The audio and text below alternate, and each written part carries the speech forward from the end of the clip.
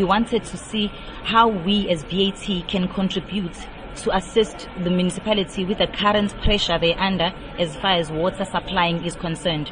So with this plant, us recycling our water that we have used in our processes, as well as the rainwater that we harvest, we saw that, okay, fine, then we end up using far less of municipality's water supply.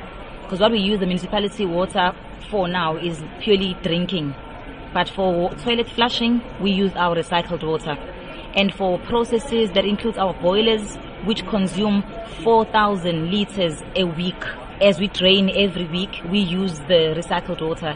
So it has actually been beneficial to the factory as well as the community, because last year alone, we used 40 million liters of the recycled water, which could have been municipality water had we not had this project in place. Tell us how exactly the project works. Okay, we harvest the rainwater and it goes to a collective tank.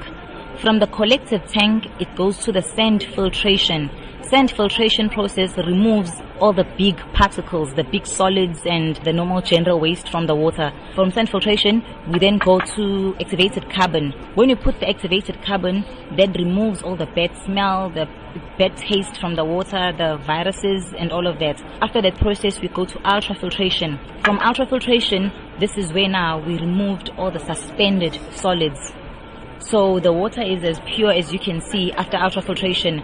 But then the final step is the reverse osmosis. In reverse osmosis, we removed the dissolved ions. That's the final step, making the water far pure as it has no minerals when it gets to the last stage. We understand that this is a pioneering project in that none of your other branches anywhere else in the world is using it.